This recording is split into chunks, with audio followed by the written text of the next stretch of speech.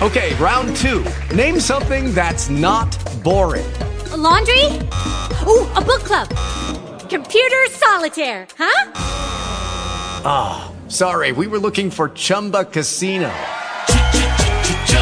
That's right, ChumbaCasino.com has over 100 casino-style games. Join today and play for free for your chance to redeem some serious prizes. ChumbaCasino.com. No purchase necessary. Void where prohibited by law. 18 plus. Terms and conditions apply. See website for details.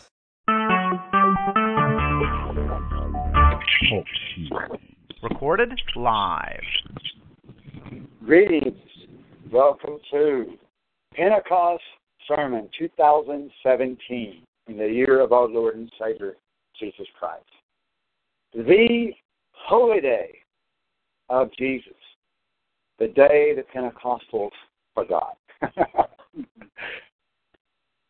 But praise Jesus that we've not forgotten His commandments, His days, the holidays of our kingdom, the holidays of our King, of our Lord, our God, holidays of our government, that one of these days is going to take over this world. And there'll be no end of that kingdom. Pentecost represents, among other things, the first resurrection, which also, to us, will be the first day in the fullness of the kingdom that will be turned to spirit, shed our snake skin, so to speak, shed our flesh, be delivered, be freed from the bondage of the corruption of this flesh. A wonderful day, the 50th day after Jesus rose from the dead. Amen. The day that the church was empowered from on high, the day the church received the promise, the day of empowerment. Praise the Lord Jesus Christ.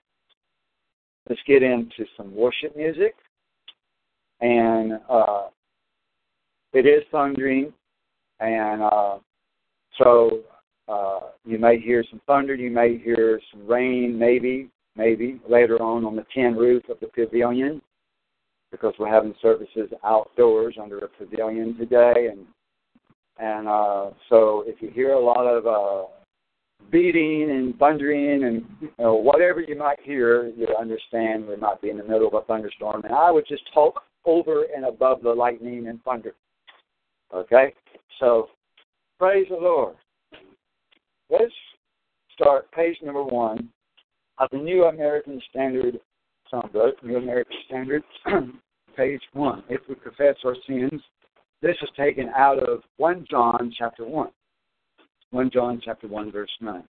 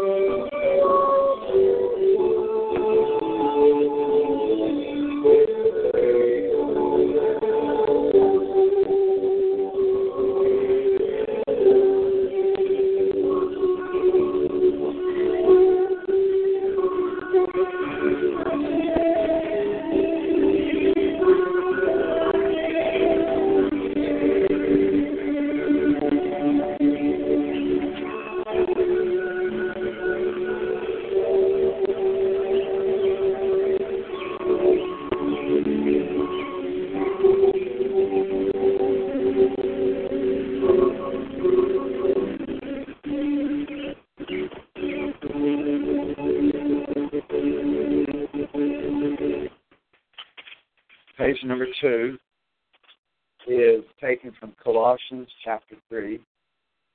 Page number 2, Colossians chapter 3, verses 1 through 4. Since then that you have been raised with Christ. Since this day represents us being raised with Christ.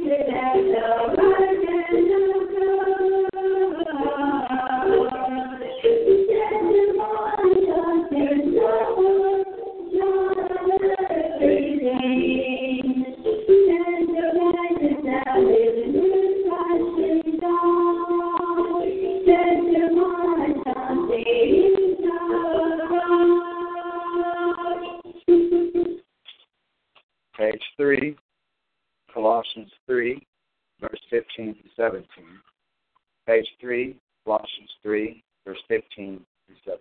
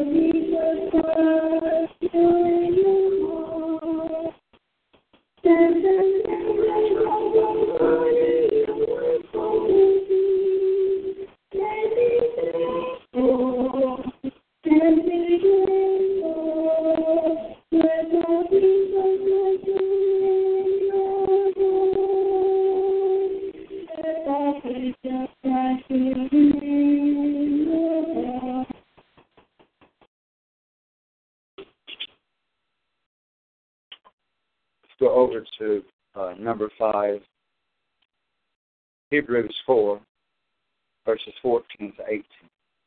Page 5, Hebrews 4, verses 14 to 18.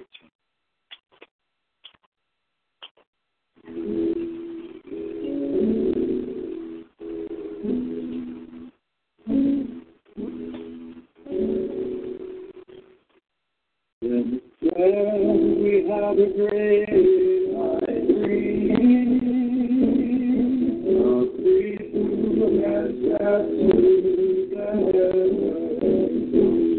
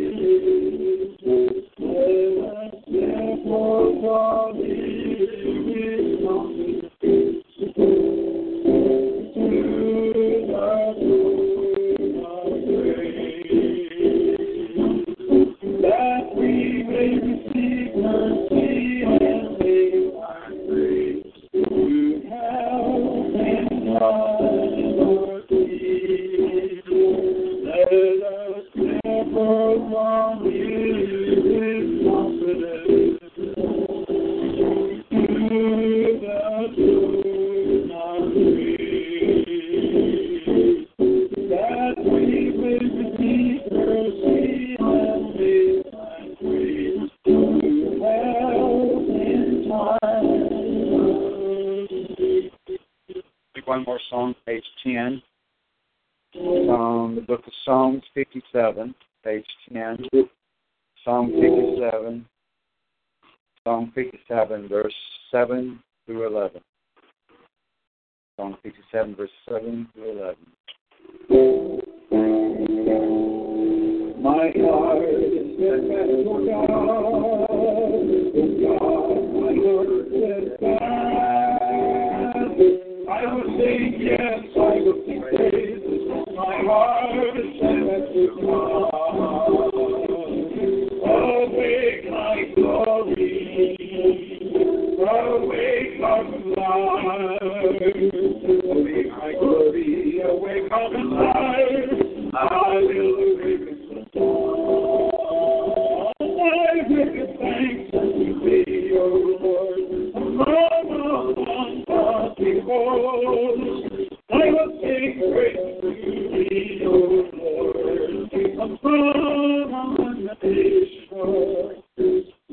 For thy loving kindness is great to the heavens, and thy truth is great to the clouds. Be exalted above the heavens, O God. Let thy glory be above all the earth. My heart is steadfast, O God. God, my heart is steadfast. I will sing, yes, I will sing praise. My heart is steadfast, O God. Awake my glory, awake my God. Awake my glory, awake my fire. I will awake the God. I will give thanks unto thee, O Lord, among the people. I will sing praise to thee, O Lord, among the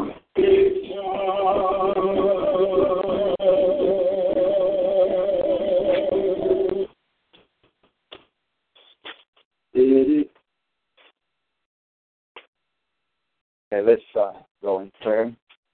Everybody, please stand, please.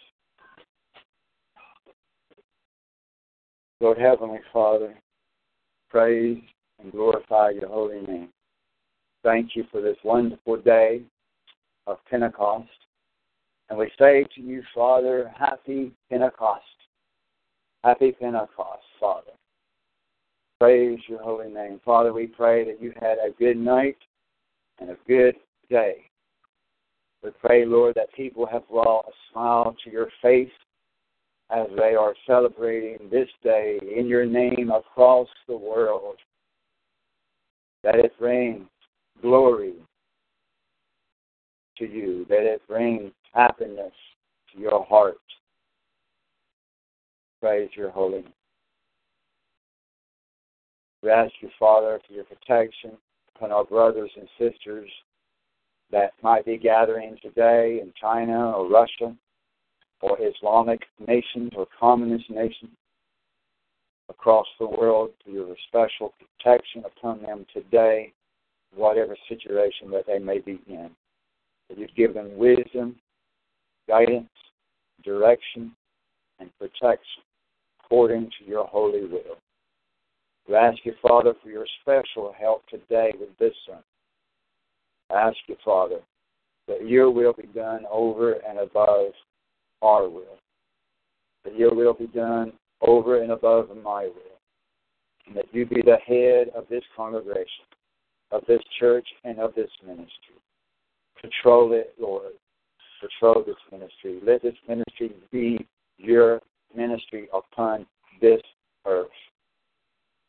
We are your people. We are your congregation. You are our high priest, the head of the church, our King, our Lord, and our God. And we pledge allegiance unto you, Father Jesus. In Jesus' name, so be it. Amen. Praise God. Praise the Lord Jesus. Praise Jesus. Yes, Father. Praise the Lord. Praise Jesus. Let's go to Revelation 11. Revelation chapter 11.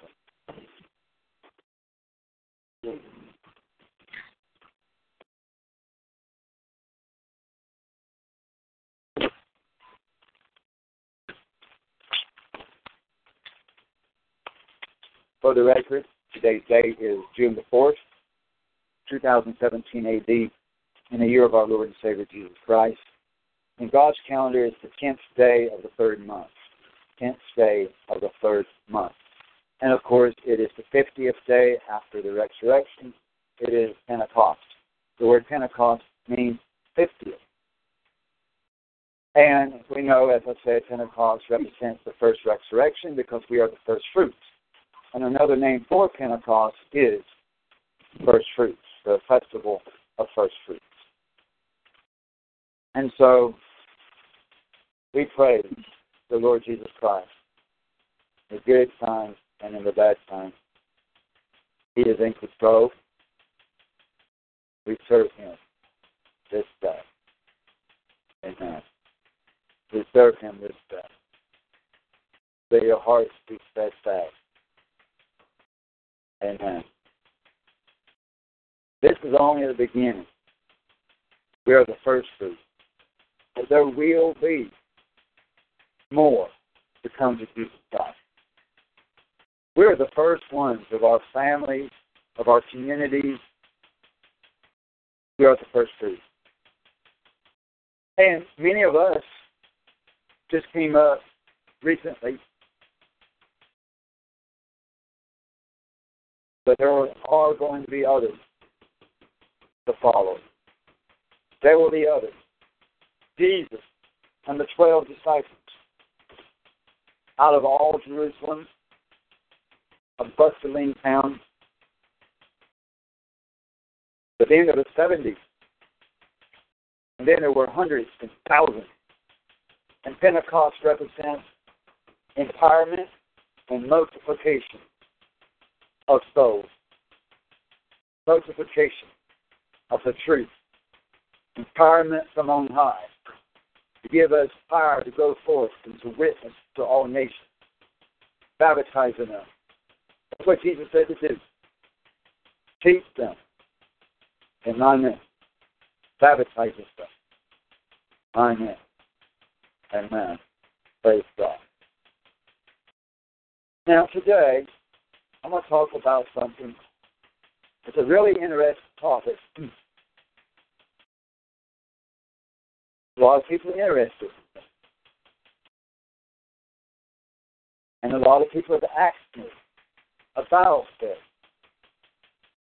But some of the things I'm going to say will challenge you, as usual. Amen. Test you. And as usual, I may lose people that will never listen to me again. But I cannot go by whether they will continue to listen or not listen. I cannot go by. I have talked with Jesus about this and talked with Jesus about this and talked with Jesus about this. And He has not told me, do not say it. Do not go forward with it.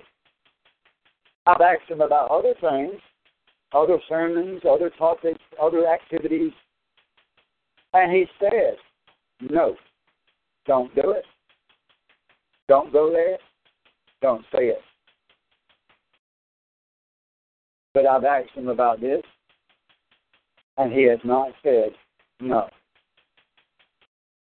And as always, I encourage you to test what I say today with the Holy Scripture, and with prayer, and with fasting. If you do not agree, don't jump to a conclusion that it cannot be right just because you disagree. But test it with a continuation of days, weeks, if necessary, a month of prayer and occasional fast. Amen. The topic today is the two witnesses. And it is an important topic because it is something that's going to happen in our life. And it's written for our edification. It is written because God wants us to know about this, about the two witnesses. It's not written in vain. It's written that we may be informed, educated, gain the knowledge that He wants us to have. Not secret knowledge. It's right here in the Bible. It's not secret knowledge. All we got to do is open up and read it, pray about it, fast about it, grow in the Spirit that we can understand. So lots of people are looking for the two witnesses. They're looking. They're searching the Internet. I've searched the Internet. Where are they? Who are they? And how are we going to recognize them? There's a lot of people out there that are claiming to be the two witnesses. I do not claim to be the two witnesses or one of the two witnesses. But there are a lot of people who claim to be the two witnesses. A lot of people. It'll blow your mind how many people. And they have followers. And people are looking for the true two witnesses. How will we know the true two witnesses? How and when and where? In Revelation chapter 11, starting in verse 1.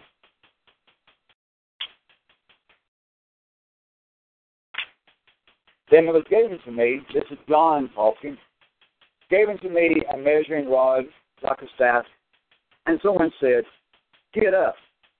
And that Greek word means to rise from the dead. It doesn't always mean rise from the dead. It can also mean just get up out of your chair. So it has to be translated according to the context. As I say on the website, and as I've said many times before, if you go back and read all of chapter 10 and all of chapter 11 after this verse, so like 11 verses before and 20-some verses after, the context is the seventh trumpet. The whole context is the first resurrection, the seventh trumpet. So considering the context, it should be translated rise as in rising from the dead. When this happens, it's the end time. And John is told to rise, even as the two witnesses later in this chapter are told to rise. Jesus uses the same word for the two witnesses, rise, as he does John right here. John is told to rise, come forth, Lazarus, rise from the dead. And then to go and measure the temple of God, which is not anything on the Temple Mount, but to rise into heaven at the first resurrection, which this day represents, and measure the temple of God in heaven and those that worship therein. There are no humans worshiping in heaven. The dead cannot praise God. Those angels worshiping in heaven. But considering the context of seventh trumpet, that's talking about people in heaven. Measure the temple and the altars, and even number how many people are in heaven. Verse 2, but leave out the court which is without or outside the temple and do not measure it. That part there, verse 2, is talking about the Temple Mount. So it's measure what's going on in heaven and don't measure the court. The Greek word for court there in that verse is talking about a location of land without a wall, without a building, without a temple. Verse 1 is talking about a temple in heaven. Verse 2 is talking about land with no temple. Amen. Because, verse 2, it's been given to the nations, the Gentiles, and it's being tread underfoot. The temple of God is not given to the Gentiles in heaven. Of course, Gentiles can enter into it once they become Jews, spiritually. But the court on earth, the Father temple, is given to the Russians, to the Iranians, to the Syrians, to the Chinese, as we read in Ezekiel 38, Gog and Magog, including Persia, Iran. So verse 2 says that land is given to the nations, the Gentiles, and they would tread underfoot, a military term, tread underfoot, the holy city, Jerusalem. For how long? 7 years? No. 42 months. 5 months, like some people are teaching? No. 42 months. That 42 months will not be cut short. Because if it's cut short, then you might as well take an ink pen and just mark out this where it says 42 months, and mark out where it says a time and a time and a half a time, and mark out where it says 1,260 days, just because you prefer the one verse in Matthew 24 over and above all the other verses. Amen? This verse will not be cut out of the Bible. Not one jot, not one tittle shall be removed from this. From the Bible, yes, but not from the Word of God. This will be fulfilled. Amen. Praise Jesus. Verse 3. And I, says Jesus, will grant, give to my 2 witnesses, not 3, not 4, not 1,000, like some people are teaching, not millions, like some people are teaching. The 2 witnesses are 2 men, not 1,000,000 men, not the whole church, like a lot of people are teaching, but to my 2 witnesses. And they will prophesy. They will be prophets. They will be messengers of Theos, of Jesus Christ. And how long will they prophesy? For 1,260 days. That's the same amount of time as what it had said before in the previous verse, that the Gentiles will be in control of Jerusalem. But what Babylon has taught you to do is to add verse 2 and add verse 3 together to get 7 years. That's what they do. Where does it say add these 2 together, and where does it say that these are 2 different time frames? It's hogwash. It's the same time, same 42 months. Amen. 3.5 years. Clothed in sackcloth. I believe that's talking spiritual. And as we continue to read, you will see why I believe that is not literal, but spiritual, as we continue to read. Verse 4. These are the 2 olive trees. Is that literal, or is that spiritual? It's spiritual. 2 olive trees is symbolic. So I firmly believe that the sackcloth is also symbolic. And there are 2 lampstands. Symbolic language after symbolic language after symbolic language. Go with the context. Amen? Don't jump out of the context. So it's symbolic. And they stand before the Lord of the earth, which means that they listen to God. It means that they hear the voice of God, that they approach the altar of God on their knees here on earth. It's not talking about that they're actually in heaven. Some people take this and say they're angels because they're at the altar of God, or that they're Moses and Elijah in heaven because they're at the altar of God. But they die later in this chapter. They die in this chapter. So they're not angels. Although angels can die, the fallen angels will die in the lake of fire. But these are not fallen angels, right? And good angels will not die. These people die. So they're humans. Amen? Amen. So then, says here, verse 5, if anyone wants to harm them, fire comes out of their mouth. Remember, symbolic language, Symbolic language, symbolic language. Don't jump out of the context. So, this is also symbolic language. Now, I'm not going to turn there right now, but you can write it down in your notes, whatever. Keep it in your mind that Jeremiah 5, verse 14 says that God had put fire in the mouth of Jeremiah to consume those that he talked to. It's talking about the Word of God. It's symbolic language. Amen. Praise the Lord. So, fire comes out of the mouth, which is symbolic for the Word of God, because it's not only a sharp sword, but it's flaming fire. Amen. Heap coals on their heads. Amen. And it devours their enemies. Now, this is where it does get physical, because these people die.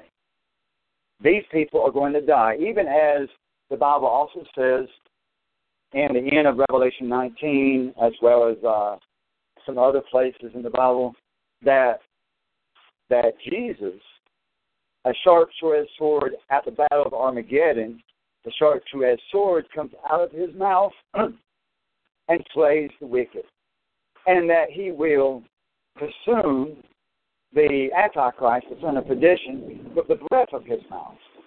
So when you're talking about the wicked being consumed, that is literal. That the wicked will literally be consumed. Because we have scriptures to confirm that, so it's not jumping to conclusion that part is literal, because we have many verses to back up that the wicked will be consumed. So the fire of God, symbolically the Word of God, will literally kill these people.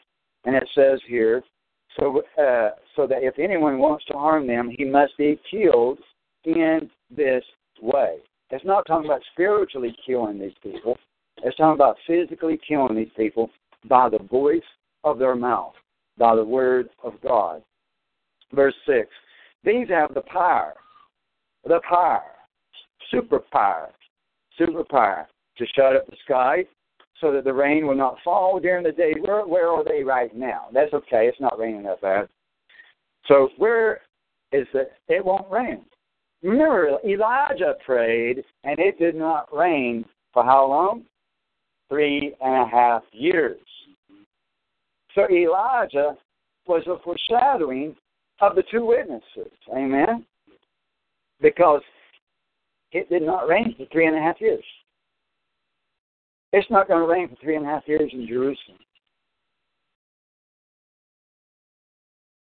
So that the rain will not fall during the days of the prophesying. How long do they prophesy? We just read it.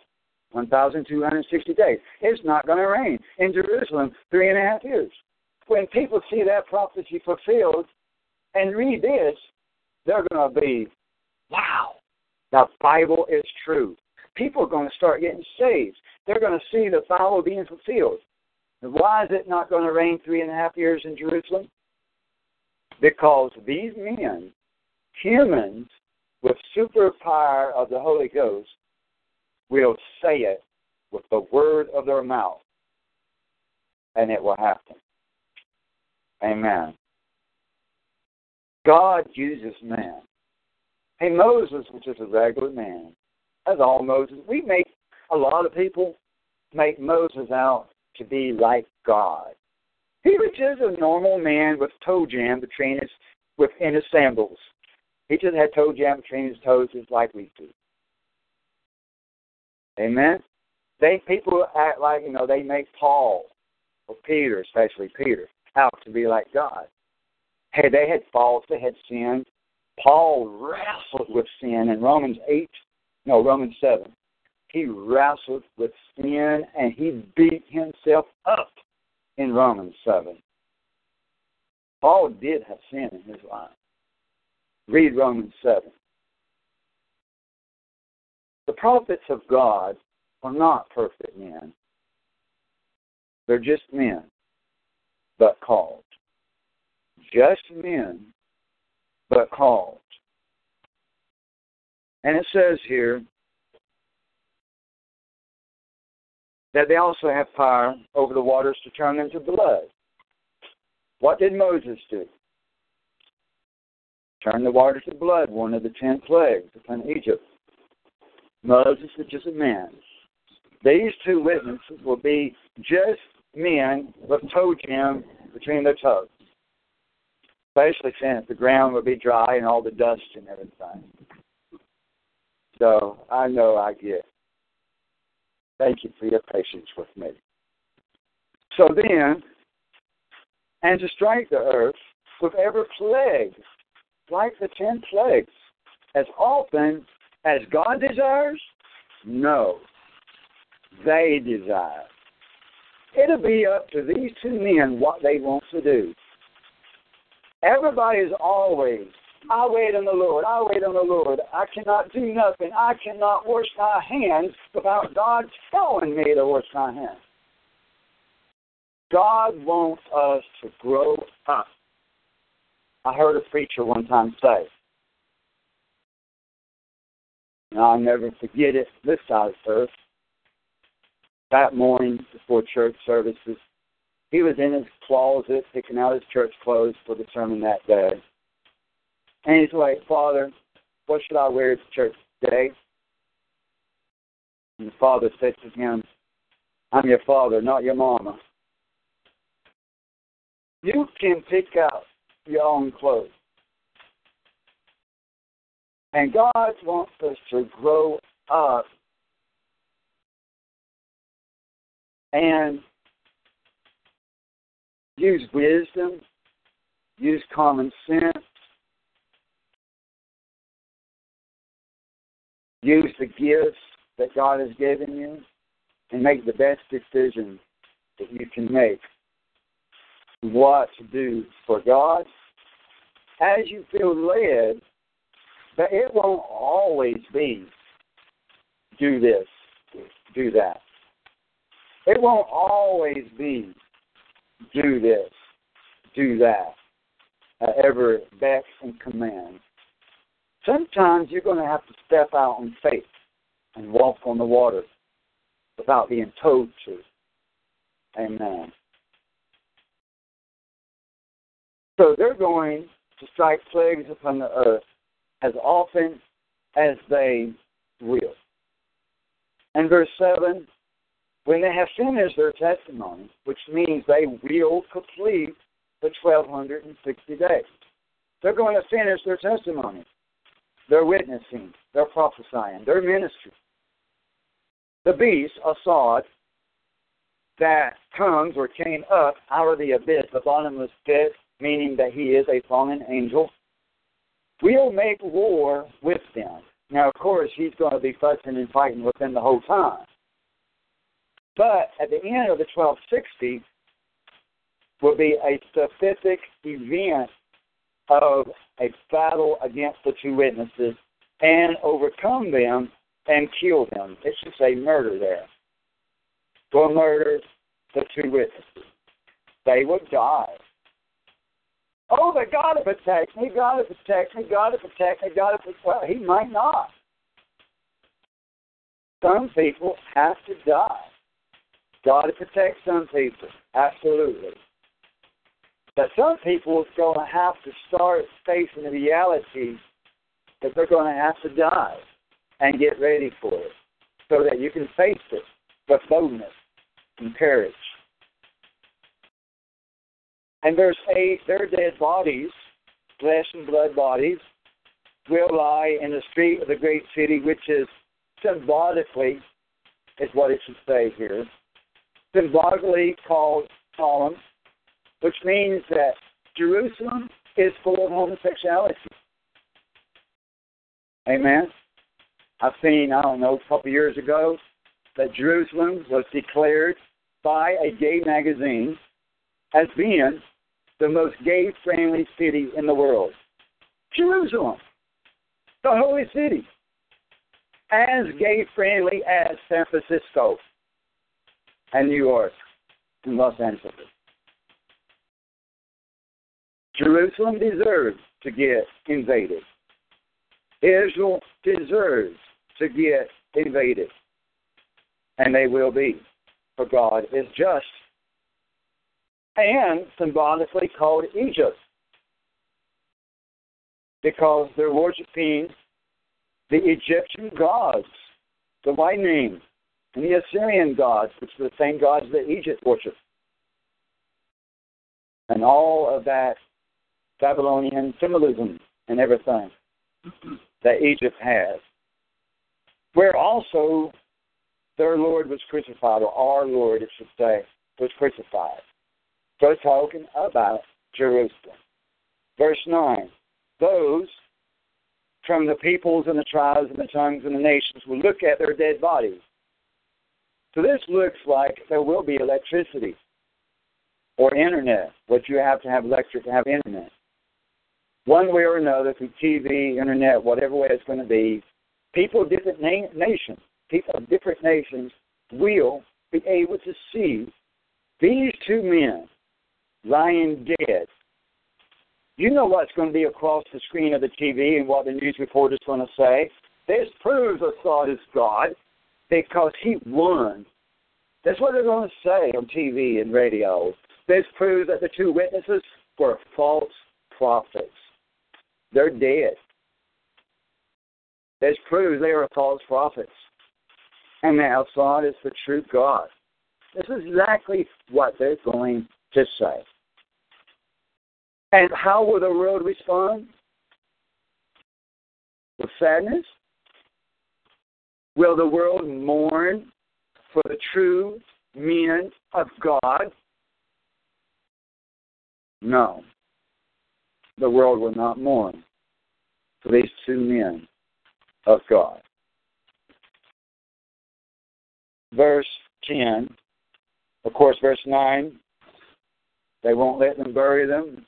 They won't let their dead bodies will lay in the street for 3.5 days, will not permit their dead bodies to be laid in the tomb. And those who dwell on the earth will rejoice over them and celebrate, and they will send gifts to one another, because these two prophets tormented those who dwell on the earth. Oh, these are not going to be Joel Osteen type of preachers. These men are going to offend you. These men are going to offend your family, your friends, your community, and the majority of people on earth. They will speak bold and very offensive and will not apologize for it. Amen. That is what we need. That is what we need more than ever before in all of human history. Amen. And the people would say, now we can keep Christmas. Now we can do Easter. Now we can get away with things. These men have been removed who tormented us with all these plagues. They won't repent.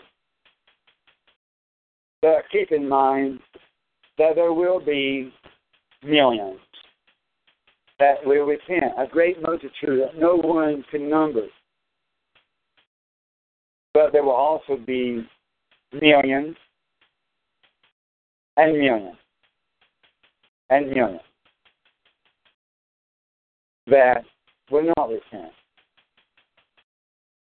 In verse 11, but after 3.5 days, the breath of life, that's God, the breath of life from God came into them, breathed into Adam, and he became a living soul. And they stood on their feet, and great fear fell upon those who were watching them. And they heard a loud voice, not a gentle, soft voice, but a loud voice from heaven, saying to them, come up here, rise from the dead. Come up here, which proves that Jesus did not land on that day. Come up here. And they went up into heaven in the clouds. And their enemies watched them. And in that hour, that same hour, there was a great earthquake. Don't you hate, however, you see on these websites, there was a 3.0 today, there was a 2.5 today. I cannot stand that. There's going to be a great earthquake. And a tenth of the city of Jerusalem fell. Holy Jerusalem. Tenth of the city of abominable Jerusalem will fall. 7,000 people were killed in the earthquake, and the rest were terrified and gave glory to the spirits of heaven. The second woe is past. The whole third woe is coming quickly. The seventh angel sounded, and there was a loud voices in heaven. Now, the seventh angel did not sound after verse 11 and 12. It sounded at the same time as verse 11 and 12. But the Bible gives details, and you can't fit 100 details in one verse. So you have to spread it out through many verses. Are they going to rise with no trumpet? The dead in Christ shall rise first, and those that remain shall rise with them and meet them in the air. Not the next day, not a week later, not a month later, not a year later, that same moment, but a few seconds later. Only a few seconds later, because the dead in Christ, the two witnesses, and the other dead in Christ, who were beheaded for not submitting to Islam, they will rise, and then us who remain, survive the great tribulation, will then rise to meet him and to meet our Lord in the air for the marriage supper of the Lamb of God. Amen. Again, all chapter 10, all chapter 11 tells you about the seventh trumpet, that first resurrection, which this day represents, and how it gets there, and all the details of it through 2 chapters of detail. Look at verse 19. Jump there for a second. Verse 19. And the temple of God, which is on the Temple Mount? No. The temple of God in heaven was opened. You never see that word temple of God on the Temple Mount, or the temple of God in Jerusalem, or the temple of God on earth. You never see that after 70 A.D. But the temple of God, and it doesn't say one of the temples of God, but it says the temple of God. There's only one temple of God when Jesus comes back, the one that's in heaven. And it was open. The Ark of the Covenant appeared in his temple. And there was flashes of lightning and sounds of pearls of thunder and an earthquake and great hailstorm. Praise Jesus.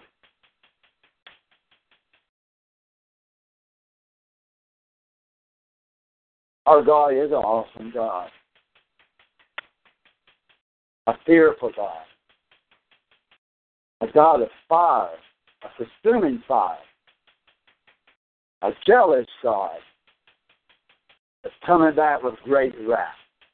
A God that touched whips and whips the people, chased the people out of the temple when it still stood on earth. And Jesus said, not one stone will be left here on top of another. They didn't say it's going to be rebuilt. Never said it's going to be rebuilt. So we're talking about the two witnesses today. Where are they going to be? New York City? No. San Francisco? No. China? No. They're going to be in Jerusalem. So you see all these websites, saying, I'm the two witnesses and I live in Texas. I've seen that. And people fall for it. How can anybody fall for that if they read this chapter? And are we in that last 3.5 years yet? I don't see the water turn into blood. I don't see that Jerusalem is having a drought of 3.5 years. In fact, they had floods recently. So, we're not in that 3.5 years yet, even though some people say we are in it. So how will you know the two witnesses, the real true witnesses, the ones that Revelation 11 talks about? They're going to be in Jerusalem, and it's going to be after the invasion.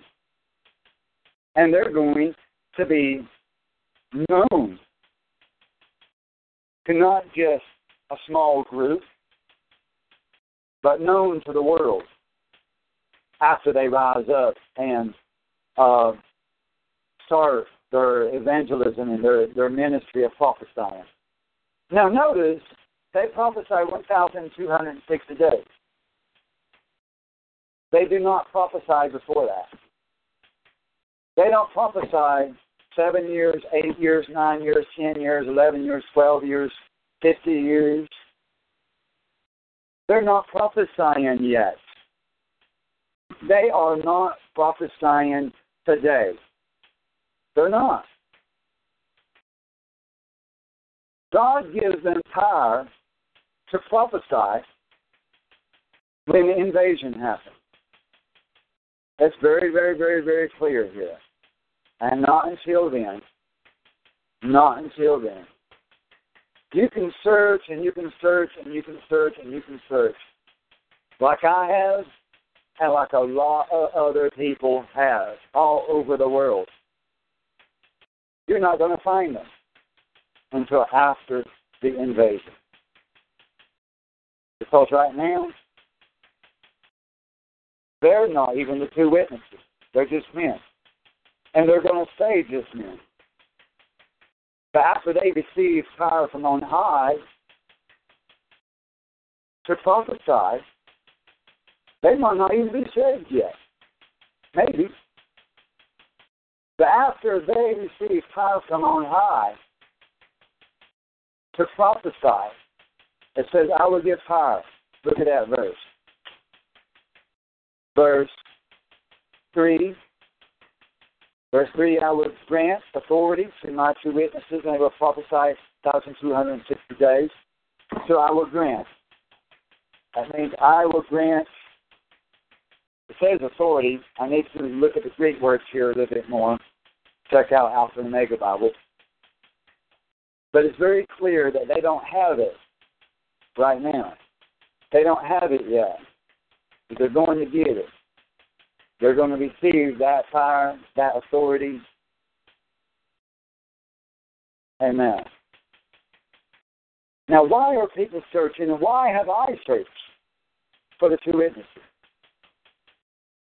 Because people are people. And we need leadership. We do. God gave us pastors, prophets, evangelists, pastors, and teachers. Because we need leadership. We need help. We need to hear true prophecy. And we need true doctrine. So a lot of people are looking for the two witnesses because they want help and guidance, assistance from somebody that knows what they're talking about. Because the whole world is deceived. And you can't find a church anywhere in your town, your community, your state, and hardly even your nation who's telling the truth. You can't find no one. You can look, you can look, you can look. You can go to every church in town, and nobody's telling the truth. The full truth. So people's like, well, these two men They stand before the Lord of the earth.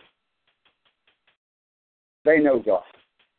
And they are a true prophet. We need them. We do. And that's why God is going to send them to help the church, to bless the church, to edify the church, to lead the church. We do need those two men. We do need leadership. They needed Moses. God raised up a prophet among them, and his name was Moses. Amen. They needed Moses and Aaron. And Aaron was his sidekick. Aaron stood with him and helped him and supported him most of the time. And Aaron held up his hand all night long. He was a good brother that night. He spoke for him with Pharaoh because Moses was somehow, in some way, not really good at speaking, whether it might be in stuttering, like some people theorize, or maybe just one thing or another, whatever it was. He needed Aaron's brotherly support. And God said, I will send Aaron with you to speak for you.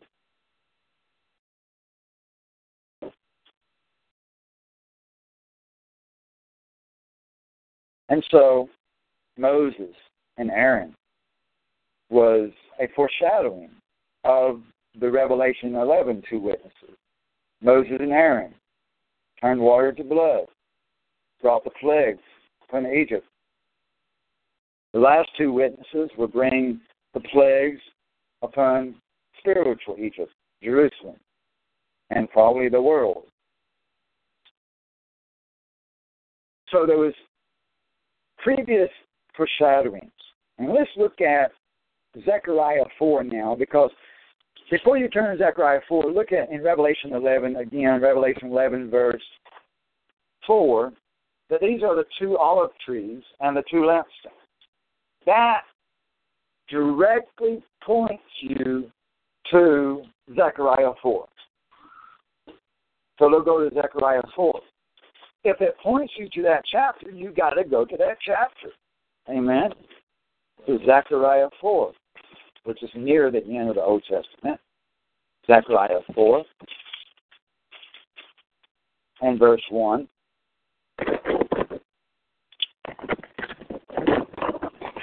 Jesus.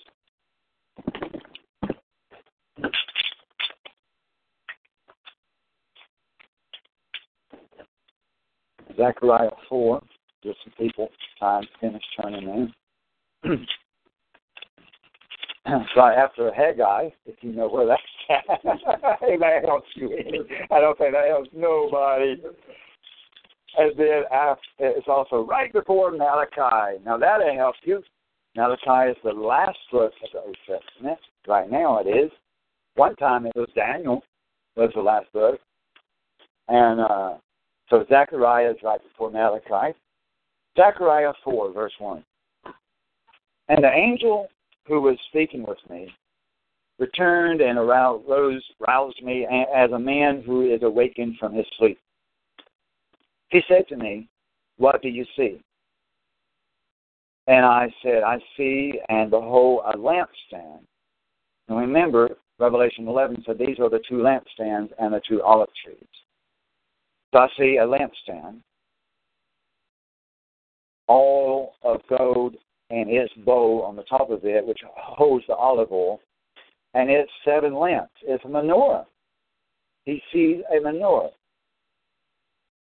Now remember in Revelation 2 that John saw, or Revelation 1 and 2, John saw a menorah, the 7 candlesticks.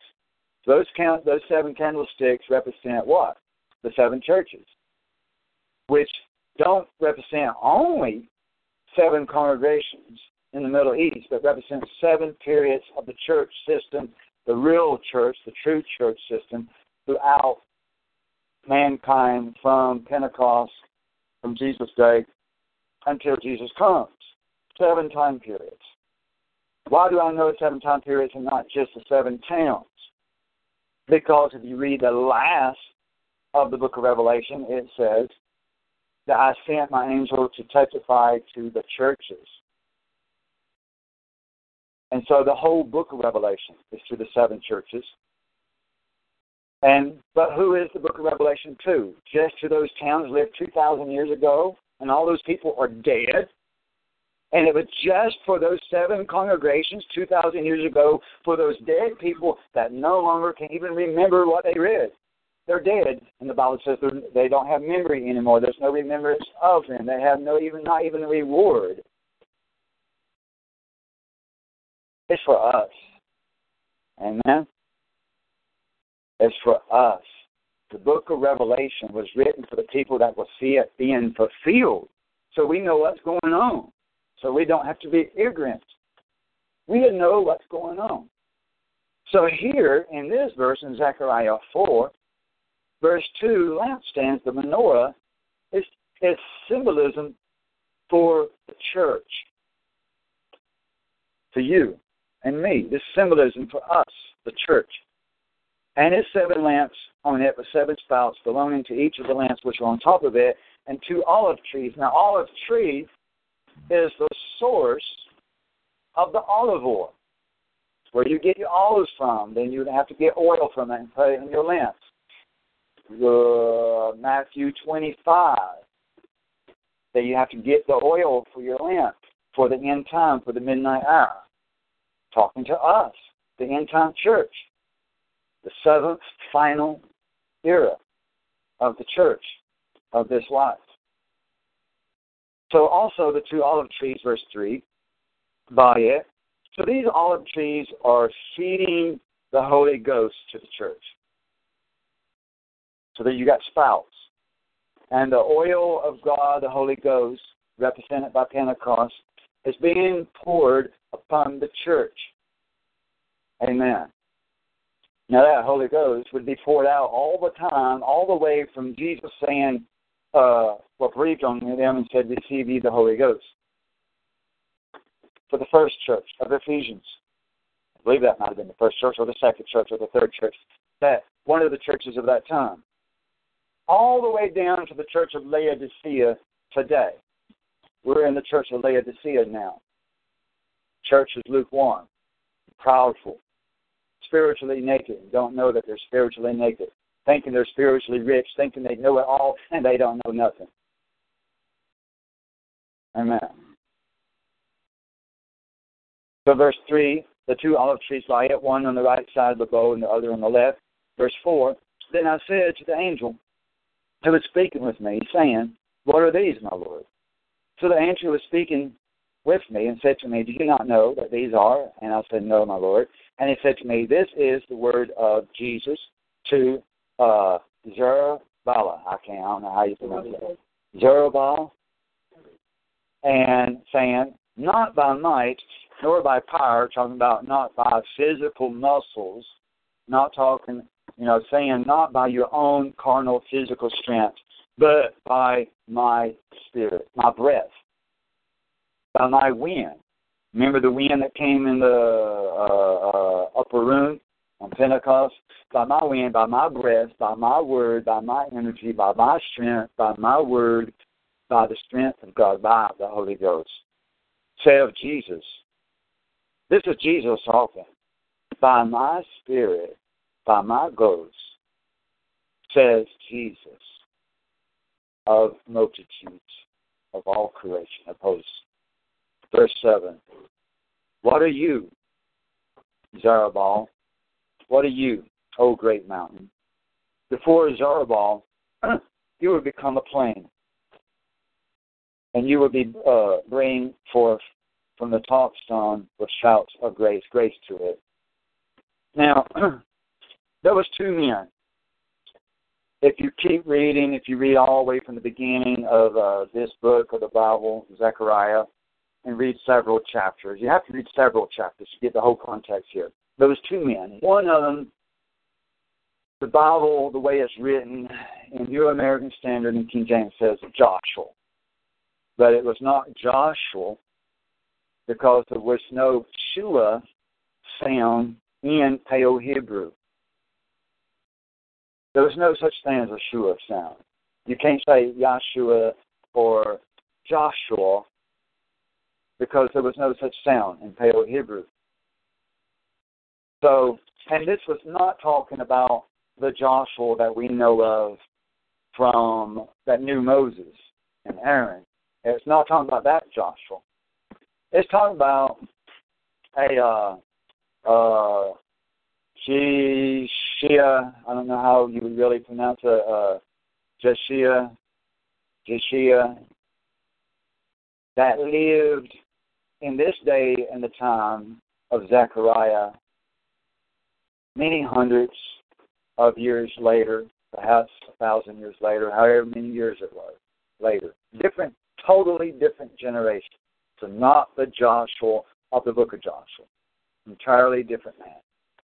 Now, this particular Joshua and Zerubbabel, Joshua was the priest of the second temple. He was the priest of the second temple.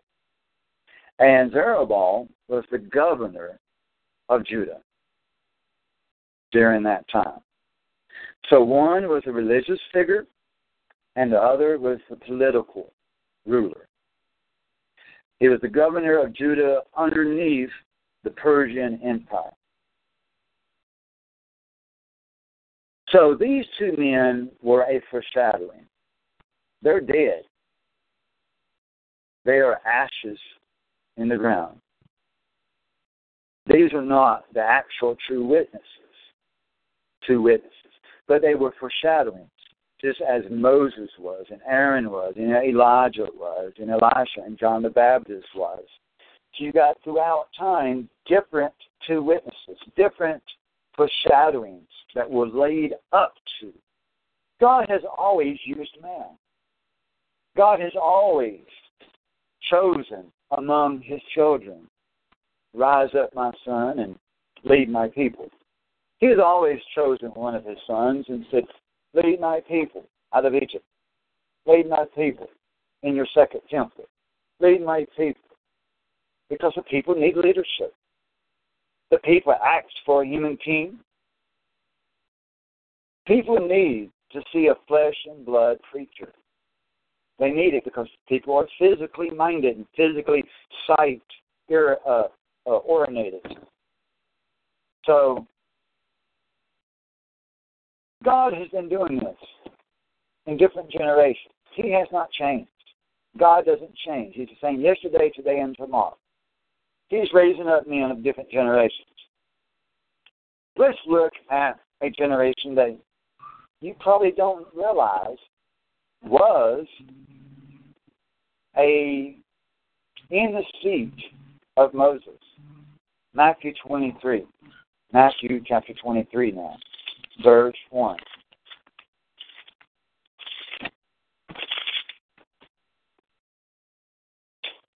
Matthew 23, verse 1.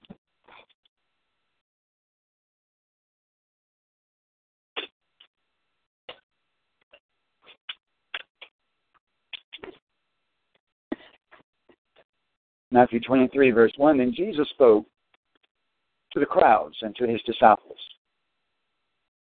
saying, the scribes and the Pharisees, group number one, group number two witnesses, have seated themselves in the chair of Moses. Therefore, all that they tell you, do and observe. Romans tells you, and 1 Peter tells you, to submit yourself to the authority of man, because there's no authority on earth that is not of God. God has instituted, ordained, brought to power Nebuchadnezzar, the Persian king that brought about the second temple, even though they were heathens. God brought about the Roman Empire. God brought about Obama and Trump. God is in charge. And God tells us to submit ourselves. And even though the Pharisees and the scribes were pagans and legalistic and hypocrites, Jesus called them hypocrites straight to their face, which was extremely offensive. Extremely offensive. But he told us, or them people, those people that was alive at that time, to submit themselves to the Pharisees. It says so right here. Let's read this again in verse 3. Therefore, all that they tell you, do and observe. But do not do according to their deeds, their actions. For they say things and do not do them. They were hypocrites. But he told them to do what they tell you to do, because they were seated in the seat of Moses. Moses was the prophet of God, the spokesman for God. The Pharisees took the seat of Moses. So did Joshua, Aaron, Elijah, Elisha, and John the Baptist. Let's go to Malachi 4, last book of the Old Testament, just a few pages to your left. Malachi 4, last chapter of the Old Testament. Malachi 4, verse 5.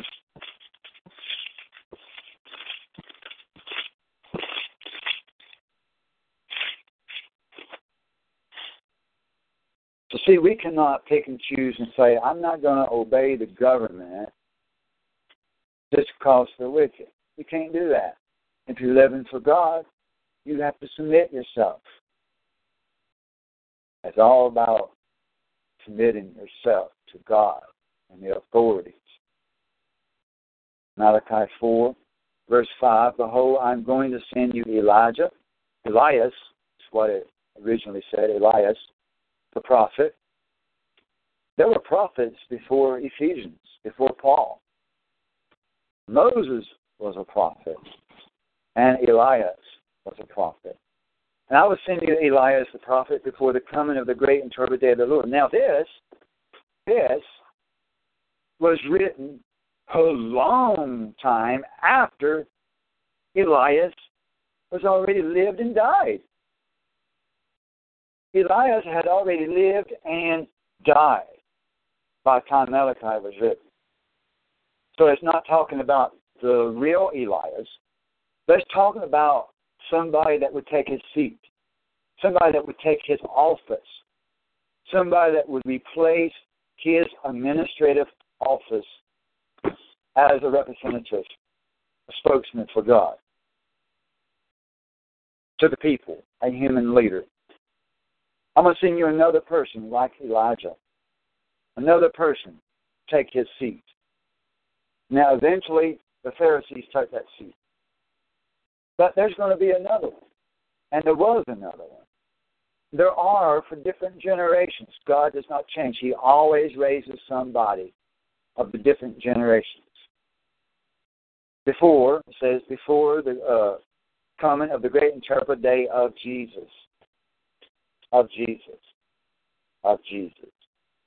And notice it's the Lord. We know what the all capital Lord represents is that was added. But guess what? The word the also was added. It didn't say the something. It didn't say the YHWH or the Jehovah or the Lord. So they added two words here.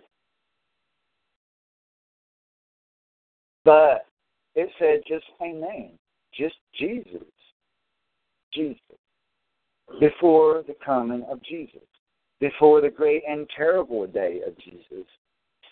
It doesn't say before the coming, the kissing of Jesus and the gentleness of Jesus and the Joel Osteen of Jesus, but rather the great and terrible day of Jesus. He's coming back not gentle. He is not coming back to shake hands. He's not coming back to be a polite, well-mannered, humbled sheep. He came as a sheep, a lamb. He came as a lamb. He died. He played that role before. He ain't going to do it no more. He did that one time. He ain't going to do it no more. Coming back in anger, great anger. Amen. Verse 6, he will restore the hearts of the fathers to the children, and the hearts of the children to their fathers. How do you do that? Teach the commandments. The Bible says, teach the commandments to your children and their children after that. That's how you do this. Teach the children the commandments of the Lord. Amen. And so, look at Luke chapter 1. Luke chapter 1, verse 13.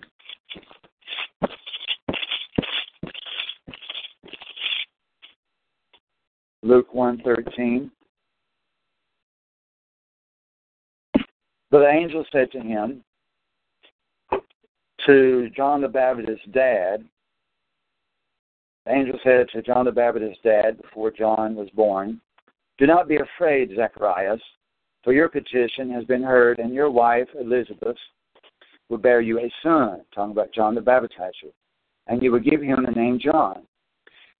And you will have joy and gladness, and many rejoice at his birth, for he will be great in the sight of the Lord, for he will drink no wine or liquor, and he will be filled with the Holy Ghost while yet in his mother's womb, and he will, or Holy Spirit, Holy Breath, while in his mother's womb, and he will turn many of the sons of Israel back to the Lord their God. Back the fathers, back to the children, children back to the fathers. So this was talking about John the Baptist. Look at verse 17, and it is he. The angel said, it is he who will go as a forerunner, a foreshadowing before him in the spirit and the power of, in the spirit and power. It's not talking about reincarnation. It's not talking about Elijah coming from the dead. It is talking about somebody that comes in the office, in the authority of Elias, to turn the children, hearts of the fathers back to the children, and the disobedient to the attitude of the righteous, so as to make ready a people prepared for the Lord. Amen. So you had Moses and Aaron. You had John the Baptizer. We won't even look at the scriptures about Elijah. You know, Elijah prayed, and it did not rain for 3.5 years. He also was foreshadowing of the two witnesses. He was a prophet of God, a messenger of God. And Elisha as his sidekick. Elisha as his assistant, his brother and his friend. And what did Elias do? Elias, meaning Elijah, passed the torch, passed the baton to the next generation. Elias passed the torch to Elisha. Amen. So they passed torches to the next generation, to the next generation, to the next generation.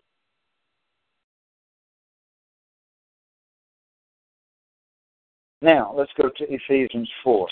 Ephesians chapter 4, verse 11. Ephesians 4:11.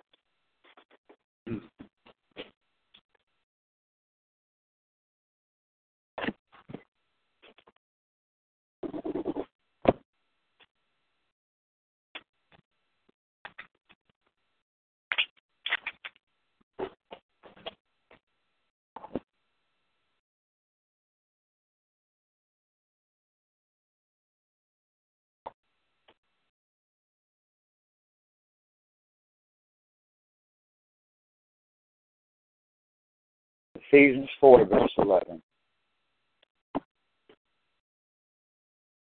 And he gave some as apostles, not everybody, and some as prophets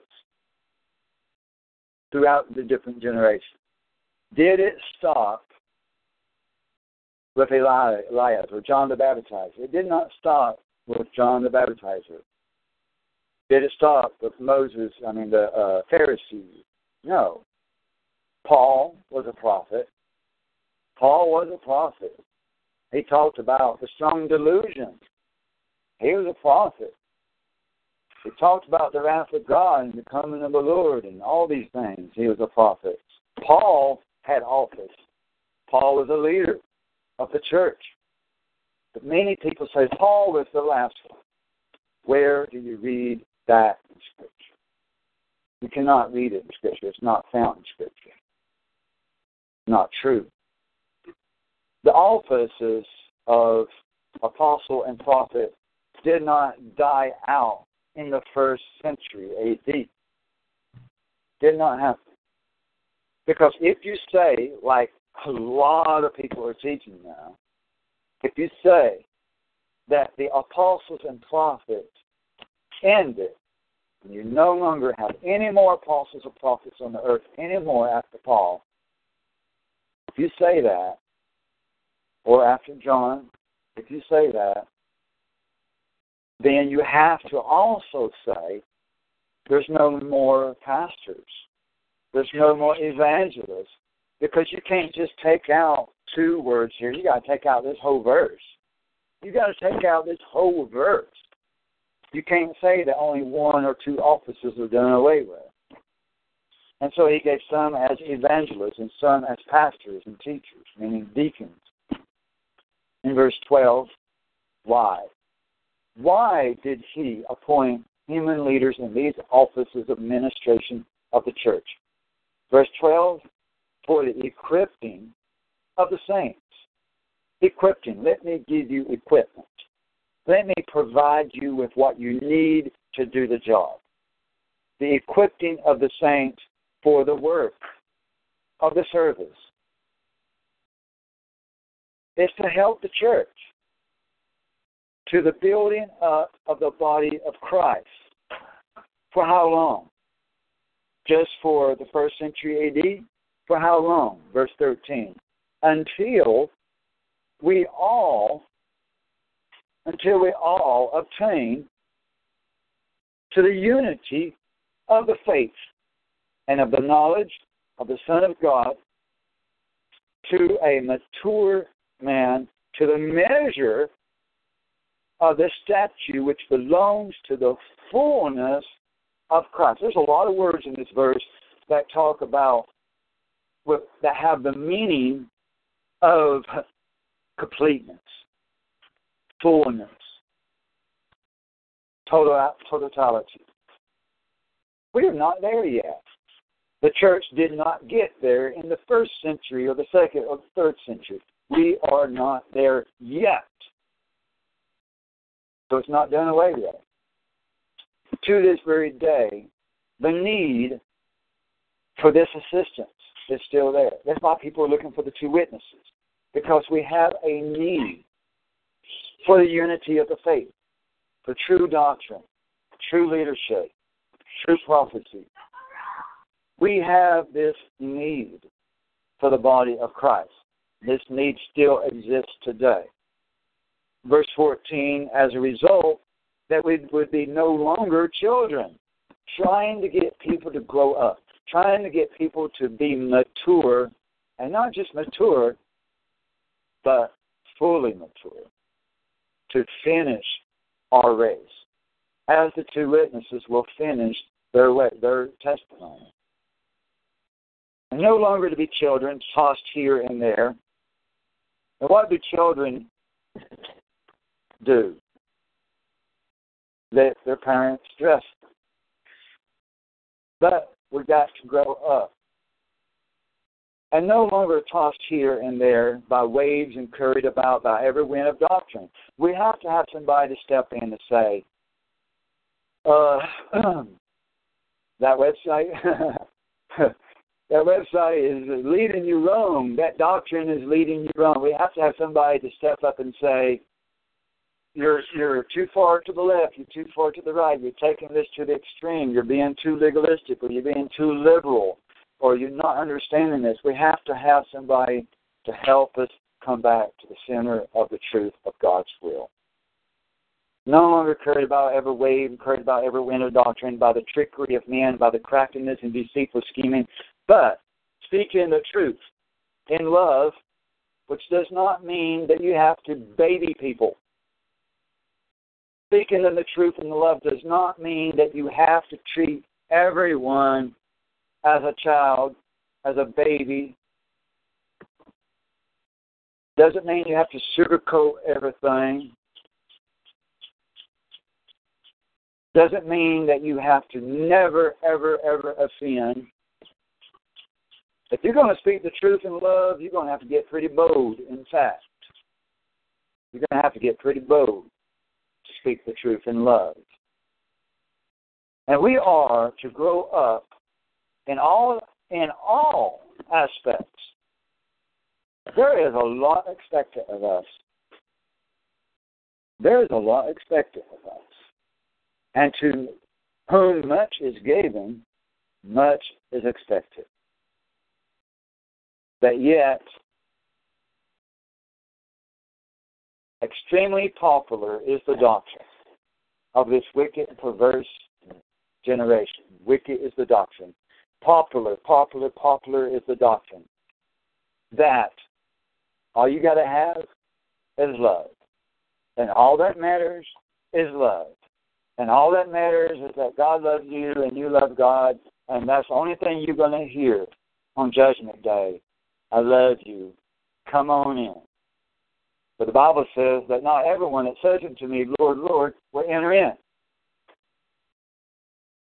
And they would say, but we cast out demons in your name. We had power. We had supernatural powers. We healed the sick.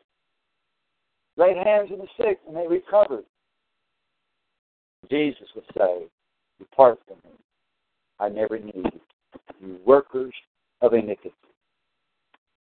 Workers of iniquity. And iniquity means breaking the law. You who did not keep the seventh day. You who did not keep Pentecost. Did not recognize the holy days of my kingdom. Did not honor your king on the holidays of our kingdom. But rather you kept Christmas and Easter, who honors Satan. And said it was okay. And that it honored God. When it did not honor God, but blasphemed God. No. Love is not enough. Not the word love, that is. But if you really love, that'd be enough, yeah. Because if you really love, you would obey him. How can you say you love me if you keep not my commandments?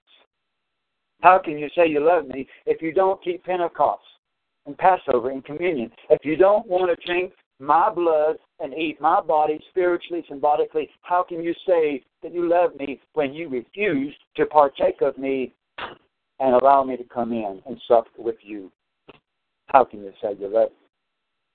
You worker of iniquity, depart from me. That's going to be bold, offensive words. Amen. We need harsh preaching because that the two witnesses love you, that they're going to love you enough to speak the truth regardless of how much it offends. Because we need a spiritual chiropractor to pop some necks and pop some bones, pop your back, realign your hips, realign your mind, realign your heart, and return the hearts of the children to the fathers and the father to the children. Amen. We are not there yet. These offices are still intact of apostles and prophets. Now this is the hard part. This is the more difficult part. Who holds those offices right now? Now the two witnesses are not there yet. We know that. Elijah is dead. I no longer believe that our modern Pharisees go that often. I don't believe that. For one thing, we don't have a temple anymore, a physical stone upon stone temple in Jerusalem anymore. When Jesus said in Matthew that the Pharisees and the scribes sit in the seat of Moses, they had a temple, a physical building, temple at that time. We don't have that no more. So the Pharisees no longer sit in the seat of Moses. The offices of apostle and prophet has to be in the true church. People who worship Jesus, serve Jesus, teach Jesus' doctrine. That is where the seat now rests, or works, rather. That is where the seat of Moses now works, is in the true church. And so,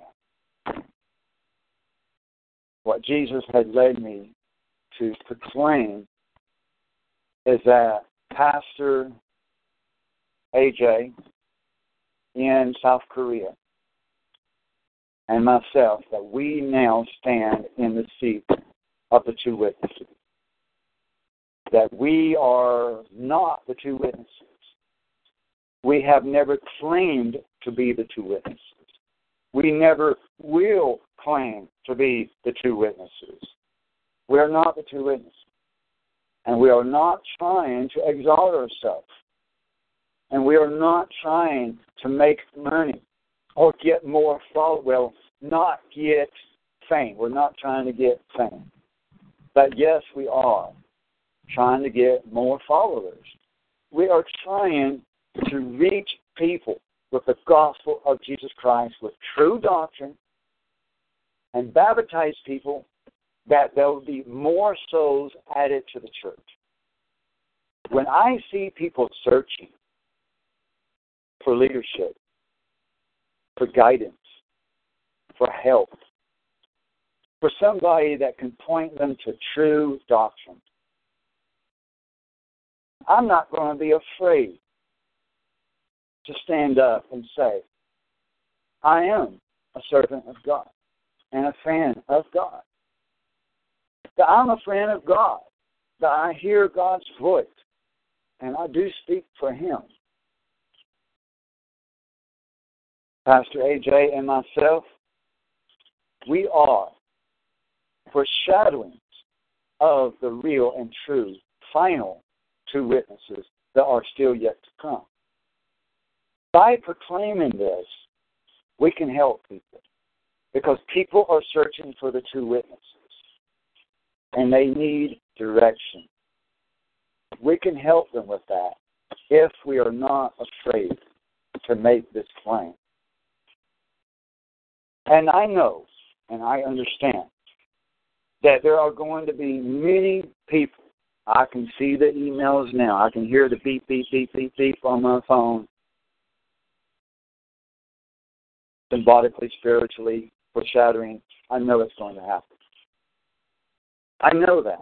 I know the persecution that is going to come. Hey, but it ain't going to be no worse than all the persecution I've already been enduring for all of these years.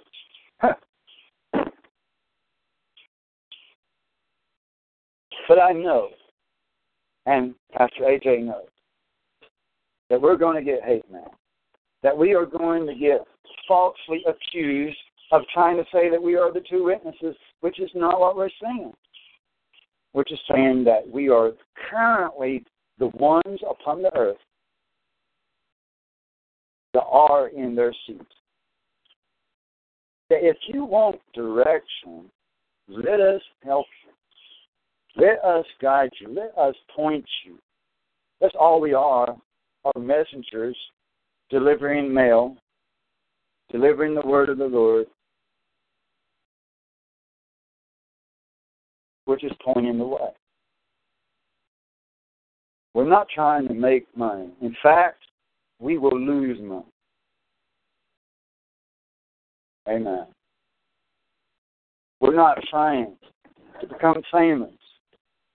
But there are people searching on the internet that by claiming this truth, they'll be able to find this particular article, which I have already written up, which you can go and read today after the sermon or at your convenience, that has more on the article than what I'm sharing with you over the sermon.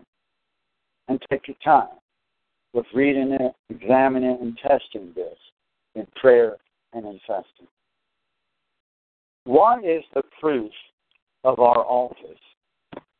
What is the proof that we are in the seed and foreshadowings of the two witnesses? Well, look at the Alpha and Omega Bible. For one thing, look at the Alpha and Omega Bible. It is restoring the name of Jesus to the Old Testament.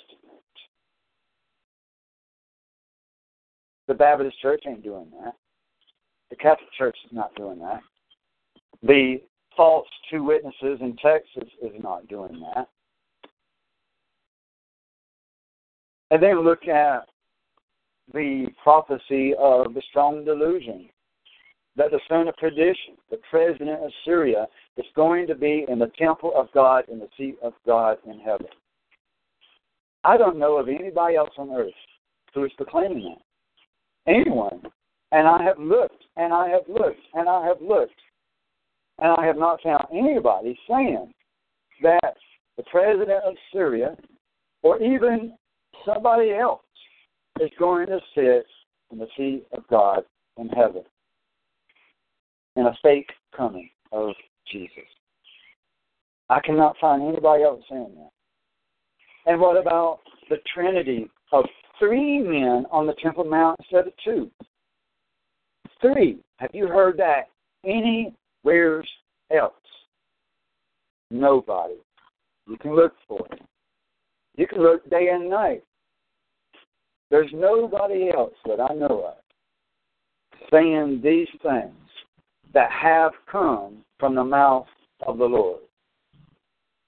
I'm not trying to brag or exalt ourselves, but we are claiming what God has said and wanting to help people who are looking for help. And if we shrink back in fear of what people are going to think of us, then we're not going to get anything accomplished at all. Nothing. We cannot live in fear about what people are going to think about us. Amen. I have got to fulfill my calling. And if I am called as a voice in the wilderness, then I've got to lift my voice. And how can I lift my voice if I will not stand up and say that I'm in this office? If you are a manager, as I used to be at McDonald's, or in a doctor's office, or any kind of a business, or Walmart, or anything, and you're the manager of that business, or the owner of that business, and you are too cowardly to stand up and claim your title, your office, and your authority, and you refuse all of that, or any of that, even one of that, you are not worthy of that office. Amen? And how? Yeah, you'll get fired. You will get fired. Amen, Sister Brittany. I don't want to get fired. I do not want to get fired. That would be the end of my life. I have got to claim my office. Pastor A.J. must claim his office. For God to replace us. God will replace us. We don't want that.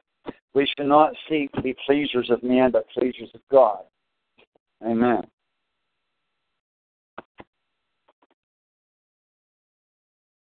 I want you to turn to Romans 11. Romans chapter 11. Romans 11, verse 13. Romans 11, verse 13.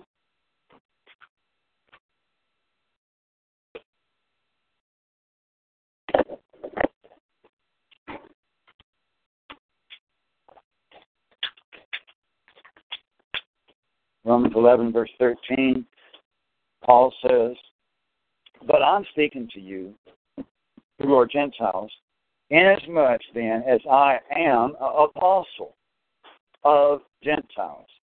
I magnify my ministry." If you want to falsely accuse me of exalting myself, then you must also falsely accuse Paul of exalting himself. Paul said, I am an apostle. I am in this office as leader over pastors. An apostle is a leader over pastors and over evangelists.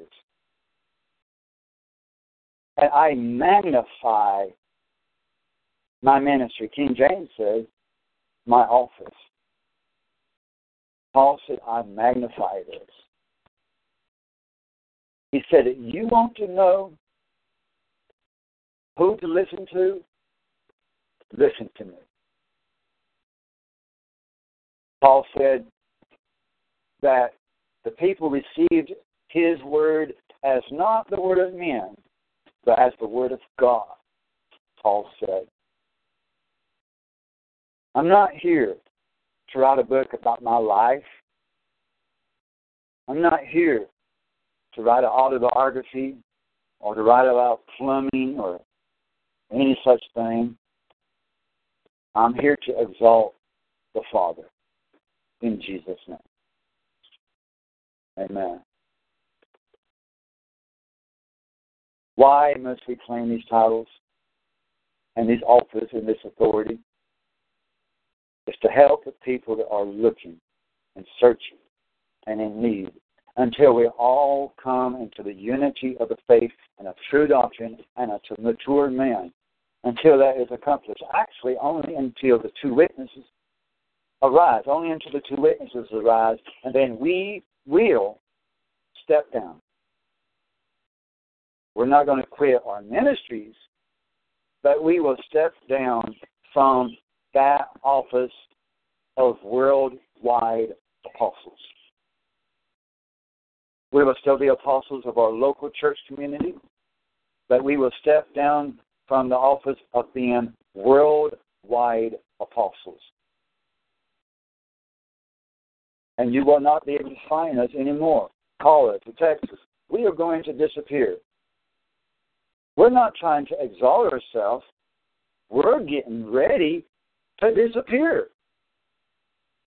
We're not trying to build a company to prosper and make billions of dollars and leave this company behind to our children. We are getting ready to step down and disappear. When the invasion happens, that's it. Now, the website hopefully will stay online. I don't know. I will leave it online, but after that, what happens to it is in God's hand. But on that day of invasion, bye-bye, Pastor Tim. Bye-bye, Pastor Kim, Mr. AJ. And hello to witnesses. That we need leaders now. We can't wait for the two witnesses. Somebody has to fulfill this office now.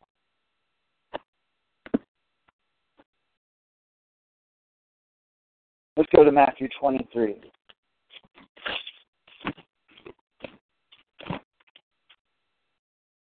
But what about the verse that says, call no man teacher. Matthew 23, verse 6. Matthew 23, verse 6.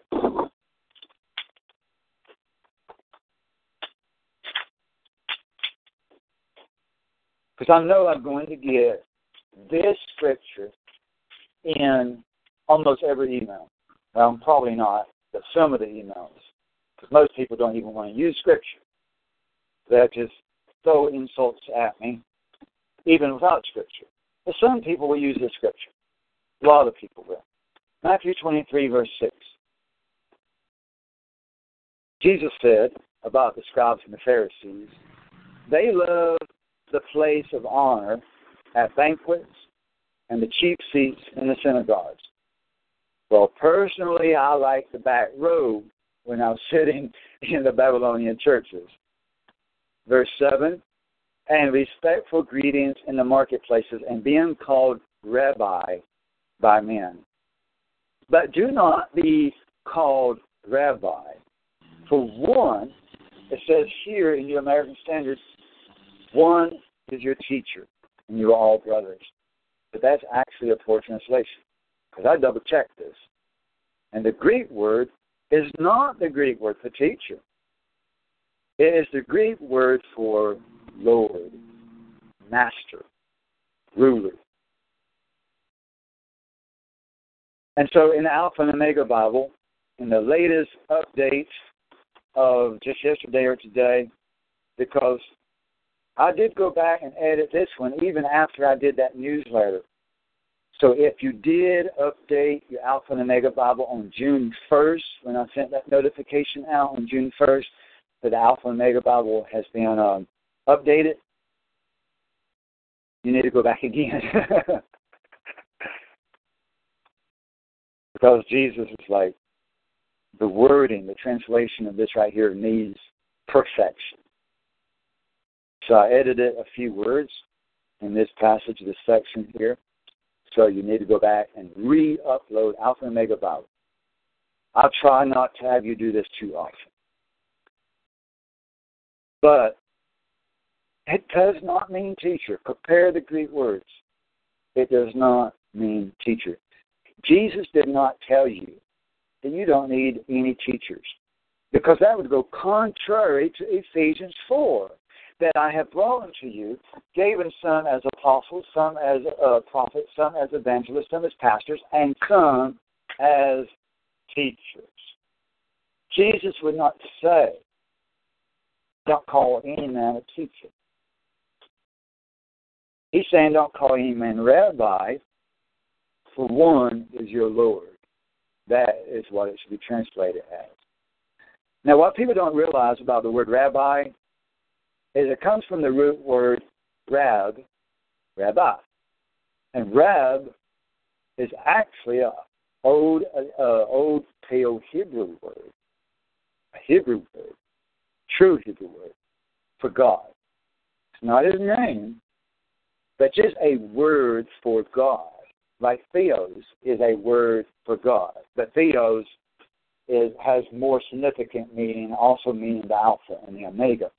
But the theos or theos, however you want to say it, the meaning alpha, the or the meaning alpha, and the O or the us meaning omega. So the Alpha and Omega. So it means more than just God. But Rab just means Lord or God. More so, actually, God. So the rabbi was doing the same thing as the Pope, saying, I'm God on earth. That is what the popes say. I even double-checked it just a few days ago. And the popes do say they are God on earth. Just as the two popes will say, when all three men, Assad and both popes, standing on the Temple Mount, which nobody else on earth is saying that I know of, those popes claim to be God on earth. And Assad claims that too, because people are being beheaded in Syria for refusing to say that he is God above all gods. So the context is not men just being leaders. The context is men claiming to be God on earth. You've got to stay with that context. These men were claiming to be God on earth. Staying with that context, look at verse 9. Do not call anyone on earth your father. That's the Catholic Church. Why do they call the popes father? Because they claim to be the Father on earth. They claim to be God on earth. One is your Father who is in heaven. Now, in the brand new edition that you're going to upload, it says for Father here, it gives the actual Greek word P-A-T-E-R. Again, it's P-A-T-E-R. Then it says Pope or Father, and Alpha and Omega, because I gave three options: the actual Greek word and how it can be translated today in the Roman Catholic Church, as well as the word Father. All three is correct because I double-checked. I looked at what is the origin of the word Pope, and it said from Greek of Papa, from the same word used here. So it's saying, don't call any man Pope, and don't call any man your Heavenly Father, which is exactly what they are doing with the Pope. Then, in this context, he is warning against the Antichrist Jewish rabbi who's claiming to be God on earth, and now the Catholic Church leaders who claim to be God on earth. These are not men just claiming to be in the office of apostle. These are not men that just claiming to be office of speaking the word of God or helping people or leading people. These are men that are claiming to be God on earth. This is what this is warning against. Then, the next verse, 10, it says, and here, don't call any man leader. I looked at the Greek word there, and the better translation, again, is Lord. Don't call any man Lord. Don't call any man your spiritual master. Don't call any man God on earth. Staying with the context. If you look at the writings of Paul and Peter, where it says that if you're a slave, if you're a servant, obey your master, serve your master, honor your master, all those things, it was calling them master. But call no man Lord. The context of this has nothing to do with don't call a preacher a preacher, don't call a pastor a pastor, don't call evangelist an evangelist, don't call a prophet a prophet, don't call an apostle apostle. It has nothing to do with that. Nothing at all to do with that. Paul said, I am an apostle. When Paul said that, was he being disobedient to what Jesus said in this verse? No. He was not being disobedient. Amen. Now it says here in verse 11, but the greatest among you shall be your servant. And that's what the word minister means. Servant. A minister should be one that will wash your feet. Ministers will be one to help you, assist you. Verse 12. Whoever exalts himself shall be humbled, and whoever humbles himself shall be exalted. By who? By God. And who are we to say?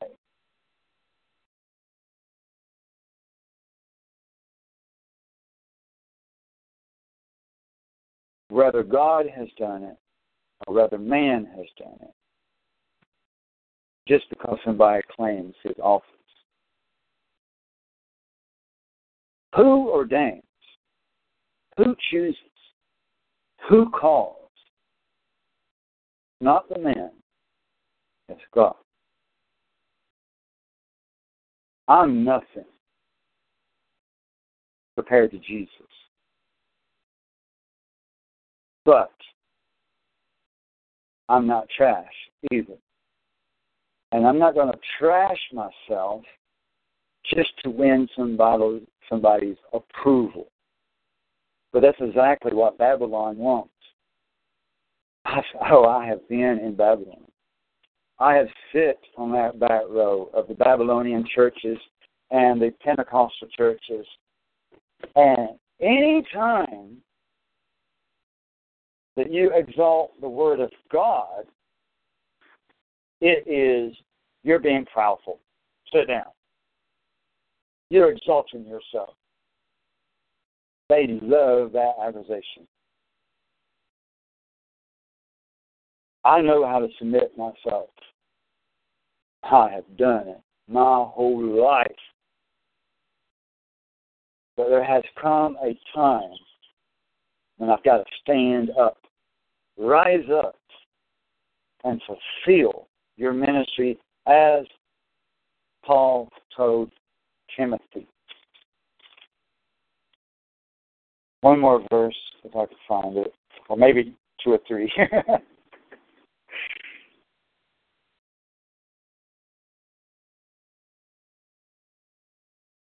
Let's go to 2 Timothy 4. 2 Timothy chapter 4. Verse 1. 2 Timothy 4, verse 1. Now, the article that's on the website will give you more scriptures. And that's going to be at ISawTheLightMinistries.com/2 witnesses. And it's the number 2. Don't spell out the word. It's the number 2 witnesses.html. And it's already online. You can check it out anytime now at your convenience. Now, 2 Timothy 4, verse 1. I solemnly charge you, Paul says to Timothy, because Timothy was leading a church congregation. And Paul said, I solemnly charge you in the presence of God and of his Christ Jesus, who is to judge the living and the dead, and by his appearing and by his kingdom, preach the word. Be ready in season and out of season. Reprove, rebuke, exhort with great patience and instruction, for the time will come when they will not endure sound doctrine. Remember, the office of apostle and prophet is to realign the spine of the church so that the people will not be children, so that people will not be tossed back and forth with every wind of doctrine, but to correct doctrine. That is the duty of the apostles and prophets, to correct doctrine of the church. For they would not endure sound doctrine. But wanting to have ears tickled, wanting sugar-coated preaching, wanting only certain things but not the truth, they will accumulate, keep for themselves teachers in accordance with their own desires. Paul does not say, don't call no man teacher, but he said they are heaping to themselves the false teachers. In other places, several places, like the article we give you, it talks about right teachers and good teachers. Paul called men teachers, even called himself a teacher in one verse. Verse 4, and will turn away their ears from the truth. They will turn away their ears. They don't want to hear it from the truth. And will turn aside to myths. Christmas is a myth. Easter is a myth. Trinity is a myth. Pre-trib rapture is a myth. They would rather hear lies than the truth. They choose what to listen to, turning their ear away from the truth and turning their ears toward the myths, the lies. They choose what to listen to. Verse 5, but you, Timothy, you, be sober in all things, meaning in your mind, be in control of your thoughts, be in control, and endure hardship. If you're in the truth, you're going to endure hardship. And do what? Do the work of an evangelist and fulfill your ministry. And fulfill your ministry. Verse 6, for I am ready, Paul said. I'm going to step aside, Paul said. So I'm ready being poured out. I am already being poured out as a drink offering. And the time of my departure has come. I'm going to step aside, Timothy. I've been teaching you, Timothy. I've been teaching you how to lead your church, how to lead your congregation, how to lead God's people. But Timothy, I'm going to pass the baton to you. That's what Paul said, basically, in different words. The time of my departure has come. Verse 7, I have fought the good fight. Yes, it is a fight when you are a true minister of God. It is a fight. And I have finished the course. I have kept the faith. And in the future, there is laid up for me the crown of righteousness, which the Lord, the righteous judge, will reward to me in that day. Not immediately upon death, but in that day. And not only to me, but also to all who loved his appearing. Now, the Lord Jesus put in my mind, my heart right now, the vision of the wall of fire when they crossed the Red Sea. And it was good to the congregation of Israel and bad to the Egyptians. And the appearing of the Lord will be bad at the battle of Armageddon to those who do not love his appearing and fight and resist and turn their weapons toward him at the battle of Armageddon. They would not love his appearing. Even as they do not mourn over the death of the two witnesses. But we, on this day of Pentecost, which represents the catching up of the first fruits, the first harvest, not the only harvest, but the first harvest, the first fruits, which proves there's another harvest. Why have doubt? We are the first fruits, meaning there's going to be more. Amen. We love his appearing, and we celebrate his appearing, and we celebrate that today. And we will all finish our course, and we will fight the good fight. We will fight the good fight. If you're grown up enough to fight, stop being wimps and babies and grow up and fight like men of God and like the army of the Lord. I'm a general of an army. I'm like Sergeant Carter on, what's the name of that show? Gomer Pyle. Is that the name of the show? Yes. Yeah, Gomer Pyle. Yes, USMC. Maybe all of you are too old for that show. I think Jason's shaking his head like he don't know what show I'm talking about. If you don't know what I'm talking about, maybe put it up on YouTube, Gomer Pyle.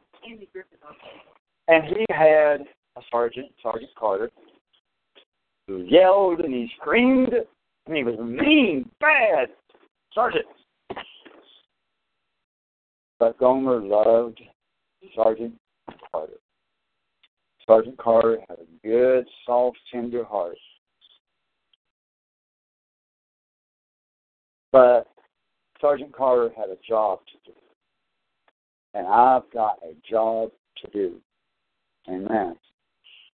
And I've got to get the Army ready for war, for bloodshed. You're going to see things with your eyes you don't want to see. And I've got to get you ready for it. And I'm not going to get you ready for sugar-coated kisses.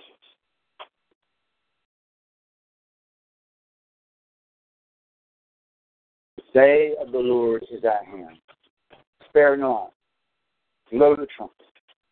Tell my people their sins. Tell my people their sins. Amen. Praise God. We're going to go and dunk Jason in the lake. Amen. Amen. Praise the Lord. Praise Christ. Praise Jesus. And the rain wasn't that bad. Storms went around. They were scared of us. Amen. Praise Jesus. And so we're going to go do what a special baptism on the day of Pentecost. Very special baptism. And we'll be back next week, next seventh day, and every seventh day until that month that I disappear. Be praying for Pastor AJ in South Korea. He's in a fight. Pray for Jason. She is in a fight. Pray for my wife, Brittany. She is in a fight. And pray for me. But I am in a fight. Amen. But we have a crown. If we do not draw back, if we do not give up, you have a crown. You're in a fight. You are in a war. You've got to learn how to fight back. So thank you for listening. Thank you for your love. Thank you for your patience. Thank you, Jesus, for your love and your patience. In Jesus' name, amen.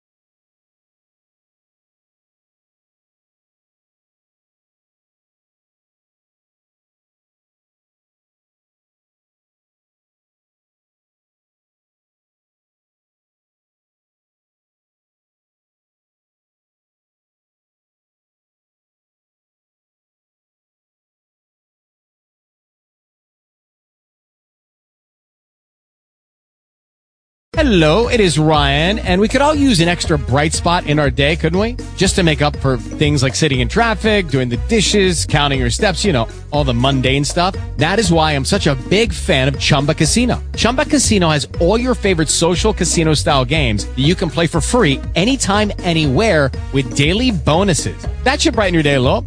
Actually, a lot. So sign up now at ChumbaCasino.com. That's ChumbaCasino.com. No purchase necessary. VGW Group. Void where prohibited by law. See terms and conditions. 18+.